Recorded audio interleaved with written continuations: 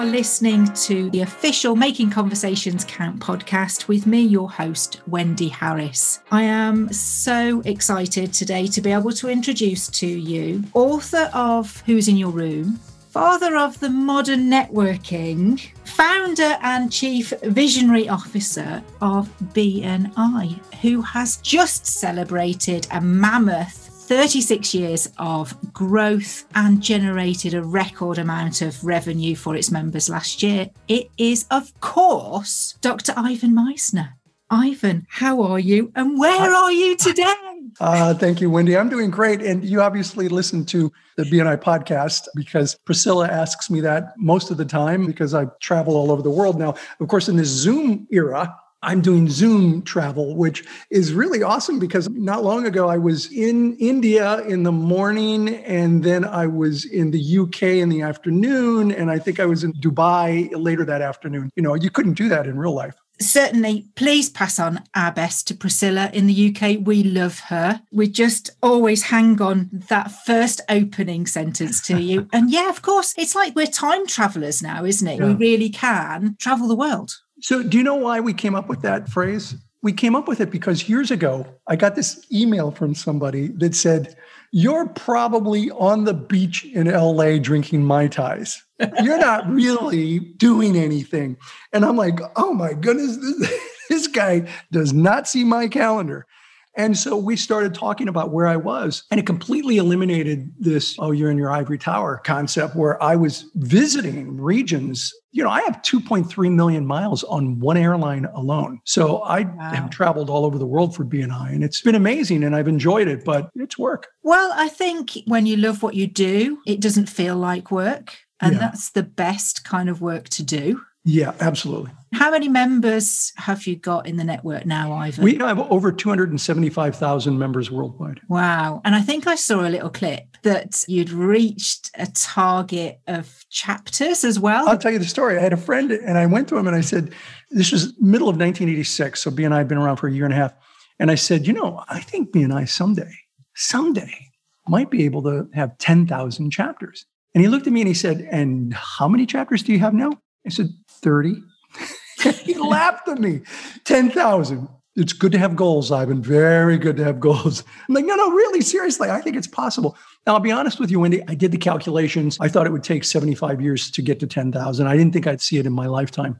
We did it in half the time. We hit 10,000 chapters at the end of December last year, 10,000 worldwide. That's incredible, isn't it, really, when you think that you've done it in half the time? So here's a question for you then, Ivan. What's the next goal? BNI wants to be in every entrepreneurial nation in the world. And there are some countries where that's just not going to happen anytime soon, but there are still many countries to go. We're in 70 countries worldwide. And so we literally could triple the number of chapters that we have in the organization, which means that we then would make a difference for more and more people.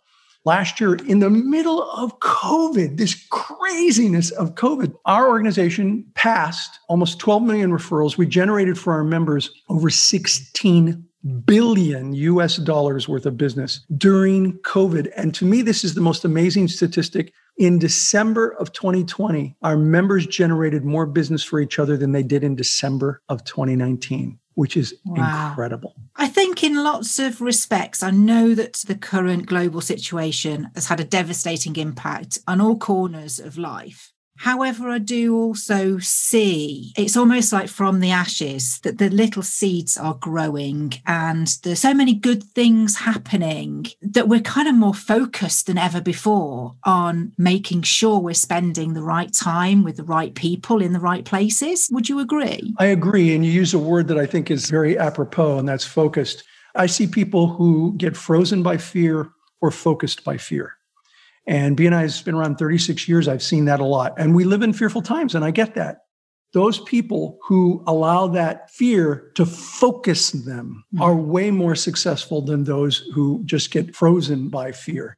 And today, more than ever, you need your network. Your network of people are there to help you and support you to get through difficult times. And I saw that over and over again in the last year. I am humbled by the things that I've seen in terms of BNI members supporting one another and getting through these challenging times. It's truly amazing. Certainly, with only being able to do very limited face-to-face in the little breaks in the UK, where we've been able to socially distance in very small groups of 6, I've not really met any of my chapter members apart from a couple of people that I maybe knew before I joined BNI, or somebody that I brought into the chapter. And I know that I can pick up the phone anytime to them. And certainly joining BNI through these times has made a real big difference to my business. Our membership went up during COVID. Yeah. I would say the first 6 months, many people were frozen in fear. And I've seen this in previous recessions. At some point, people go, well, this isn't working for me. I need to do something. And during every recession in the past, our membership went up. And during COVID and the resulting recession, our membership went up because people recognize that their network is so incredibly important. Well, certainly my network in my chapter, at any point, they're my safety net. This morning, I had a little wobble about something else, and I reached out to somebody that I would consider a really good friend. And basically, she gave me a big, strong talking to and said, pull your socks up. And that's the value of having a network. Yes, it takes time, but it's like family. Your network is a beacon of hope in a sea of fear. Yeah. They are the people that are there to help you and to support you. And we certainly have seen that in this last year. And I think we're going to need to continue to see it for part of this year, at least. I think it'd be sort of unrealistic to expect anything to change overnight. BNI in itself has just proven that you can continue to thrive. Imagine if this had happened in the late 80s or 90s. There would be almost no way to stay connected with people, at least with the technology that exists. Yes, it's two-dimensional, but we can see each other and have conversations with each other. We can have meetings. And BNI has continued to have our meetings worldwide via our online platform, BNI Online, as opposed to in person. And if this had happened 20 years ago, I would have literally seen the company that I've worked my entire life for go up in viral smoke. Yeah. There are some small blessings that it didn't happen sooner. Certainly in terms of the storm that we're in, everybody's in that same storm, but they're dealing with their own individual circumstances. What would you say is your best advice to sort of weather it out? I think you've got to activate your network, sit down and have conversations with them. I've seen people during the COVID pandemic do some amazing things, and most of them came out of doing online one-to-ones with people. 2 that really stand out in my mind. One was a furniture reupholstery company in the US, and she had to let go of all of her employees because it's hardly an essential business. And this is back in March, April of 2020. And she did a one-to-one with one of her BNI members. And the member just had an offhanded comment. He said, "You have a lot of cloth, don't you?" And she said, "I literally have tons of cloth." And he said, "Have you thought about making COVID masks?" And she said, "No, I hadn't." He said, "You could go into the COVID mask manufacturing business to hold you over during at least the first few months of this." And so she went out and made 100 masks and gave 2 of them to each one of her BNI members and a few friends and said, "One's for you. One, would you be kind enough to give it to a hospital worker, a nurse, a doctor, a senior center employee, somebody that really, really needs these masks, and give them my card and let them know that I'm now making these." She got so many orders, she was able to rehire her entire workforce because now she became an essential business. And she rehired her workforce and they physically distanced. I don't like the term social distancing. We need to be more social than ever. And she hired them all back and she got into the COVID mask manufacturing business. I talked to a member in Australia who had a brewery and he had to close down his brewery, but somebody in a one-to-one said, "You have a lot of alcohol, don't you?" And he said, "Yeah, of course." He said, "Have you thought about making hand sanitizer?" And he said, "No." And so he went in the hand sanitizer business. I know exactly who to blame for the gin shortage now. Yes.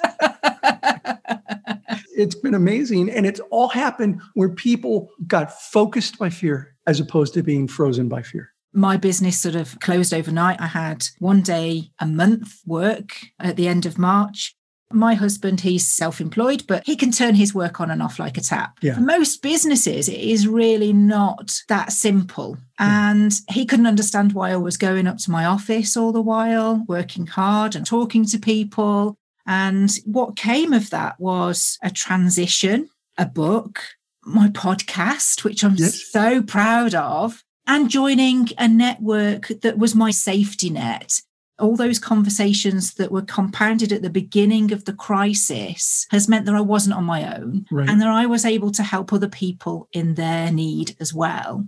We are, as you say, physically distanced, but even more socially connected than ever before. Very important to stay socially connected. Yeah. So, Ivan, I ask every guest to think of a pivotal moment in their life or career that really has created a turning point. I think that these stories really do help up-and-coming business leaders. And even people like me, I've been in business 16 years and I'm still learning every single day.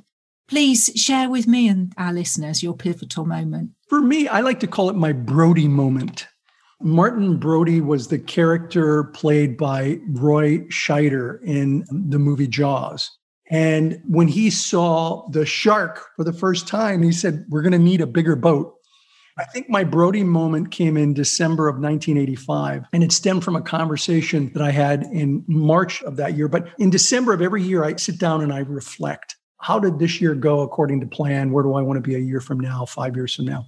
And in March, I had one chapter of BNI, and a woman came to me. She couldn't join that chapter because her profession was already represented. And as you know, we only allow one person per profession in a BNI chapter. And she said, "This is amazing. I could get a lot of business, but I can't join. Would you help me open up my own group?" And at first I said no to her. This isn't what I do. I'm a business consultant. I don't run a network. And she said, "Well, this is kind of consulting. You're helping me build my business."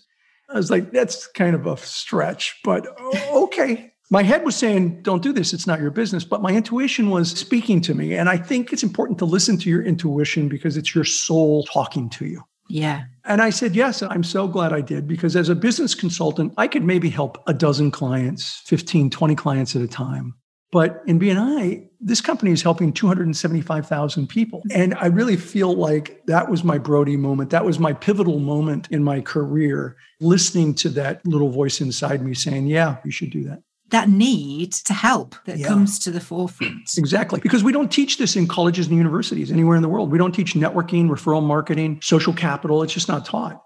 And one of the things I determined at that time was that we need to teach it. I should be writing books, articles, material, and we need to teach people how to build their business through referrals because it's not being taught in school. Yeah. There's something that I know is a hot topic of conversation is how our younger generation are coming through and they're so indoctrinated with screen time than having a conversation or knowing how to approach a stranger or somebody new or whatever.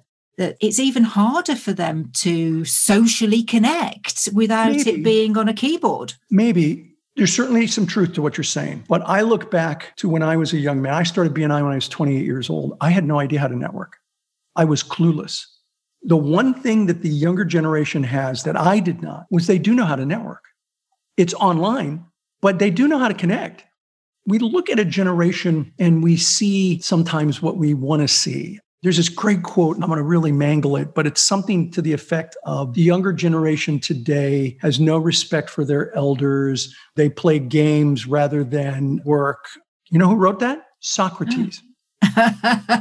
Okay. It's an issue that goes through the generations. And I think, yes, you're right. They are very much online and they need to learn how to network in person. But I didn't know how to do that when I was in my 20s. I method acted my way through the process. And there are tools and books and materials and websites and videos that help the younger generation that we didn't have in my generation.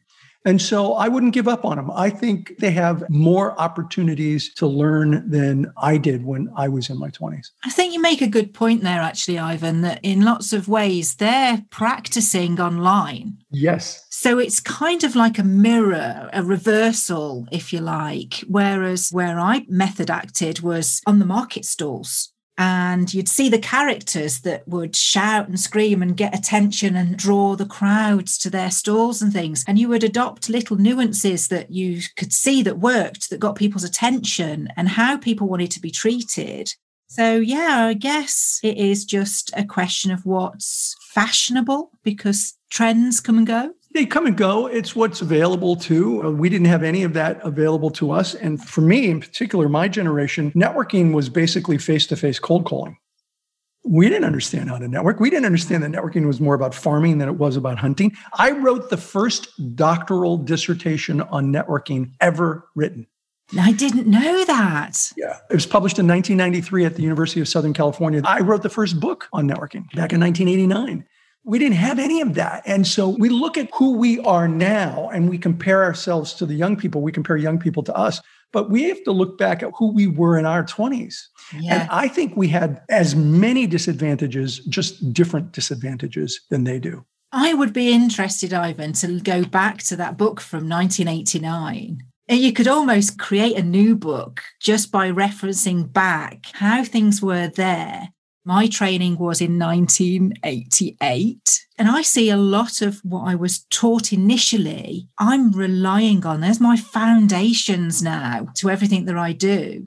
So I wonder what would crop up as the rising stars and the rising changes to that initial book. So the first book I wrote, I think sold like 20 copies, so it didn't do well. But I took content from that book and I expanded it greatly. And that became a book called The World's Best Known Marketing Secret. And I published that in 1994. And it's now in its fourth edition. And I think that book has done what you're suggesting there. What's interesting is that I took it to 43 publishers. 42 publishers rejected it. The 43rd said yes. That book now has sold over 250,000 copies. It's been translated into probably a half a dozen to 10 languages. So it's done pretty well, but the marketplace just didn't see the need. Do you know what the number one question I got in the 80s from the media was? Isn't this networking thing just a fad? That was the number one question I got. That's what people are talking about now about Clubhouse. Yeah. If you'd like an invitation, I have a spare one. I would invite you. I've been invited. I bet. It's what stands the test of time, isn't it? I think it is that we just genuinely want to be connected. Yes. And we do want to be helpful. And that's the reason for getting up in the morning, isn't it? Yeah, it is. So I just did a book. I don't know if you've seen it. It's called Infinite Giving. Did it with two Brits, a Yank and two Brits. We had to figure out whether to do it in Queen's English or American English. So we did. So you did it phonetically. We flipped a coin and the Yank won. It's called Infinite Giving, the 7 Principles of Givers Gain. And one of the things we say in there, and I've got a whole chapter on this, is that giving isn't new age psychobabble. It's science. And we quote the studies done by Yale, by Harvard, by Claremont University about how giving actually improves performance. Giving thanks, helping people actually increases performance for both the giver and the receiver. And it's hard science. It's not new age psychobabble. Oh, I think it's incredible. I love your latest book, The Who's in Your Room. Yeah, Infinite Giving actually came out after Who's in Your Room. Oh, did it? Yeah. You're just a prolific book writer, Ivan. That's what I do now. I'm working in my flame. So would you like a minute on the concept of Who's in Your Room? Yeah, really. Since I've discovered this, it has dented at the front of my brain. Right. Here's the concept. Imagine you live your life in one room, and that one room has only one door. And that one door is an enter-only door, so that when people come into your life or into your room, they're there forever. You can never get them out. Luckily, this is a metaphor, Wendy, but if it were true, would you be more selective about the people that you've let into your life? Oh, definitely. I'd be pushing them out of the way. I would argue that it's actually more than a metaphor. Yeah. That's what I want you to do. And if you're listening to this podcast, I want you to do the same thing. I want you to think of somebody that you got out of your life. And I want you to think about why you wanted them out. Were they toxic? Were they difficult? What were the reasons you wanted them out of your life? Now, I'm not going to make you say who it is, but I want you to think of someone. Do you have someone in mind? Uh-huh. Okay, now, if you're listening to this, I want you to do the same. I want you to think of that person. Now, I want you to think about why you wanted them out. What did they do to you? Think about something specific they did that just really upset you. It was maybe one of the reasons why you wanted them out of your life. You got that in your mind? Yes, I'm holding on to that. Okay, so here's the thing. If they're still in your head, they're still in your room. And they will be for the rest of your life. Because the room starts on this temple and ends on this temple. It is everything in between your head, your mind. That's your room. So the people who have come into your room, who've come into your life, their fingerprints are all over your brain, and they will be forever. And so it's very important for us to learn how to screen people out from getting into our room who aren't a good fit. And we talk about how you do that and what techniques you use to do that. And then we need to figure out how to deal with the people who have gotten into our room. Sometimes they're family members. We had no choice. That's really helpful. I will check out some of those exercises to exorcise the people that I don't want in my room. Well, you can never get them out, but you can put them in a box and put them high on a shelf in your room. Yes. Ivan, honestly, I just love talking to you. I could talk to you forever. I'm sure there's lots of valuable insights there for the listeners. I know that they can pick up the conversation with you. You have your own website. Where's the best place for them to find you? ivanmisner.com. I've been writing there for 14 years, twice a week. Tons of free content. And of course, on social media, I'm on most of the platforms. Facebook in particular, I've got about 175,000 followers on my Facebook page. Yeah, that's brilliant. Ivan, thank you so much for coming on the show. For the listeners, please do make sure that you subscribe on our channel. It's www.makingconversationscount.studio/podcast. You can listen on any of the platforms of your choice. Do subscribe because you don't want to miss any of our past guests, future guests. And I just thank you for tuning in today. Ivan, thanks again. Thanks for having me, Wendy.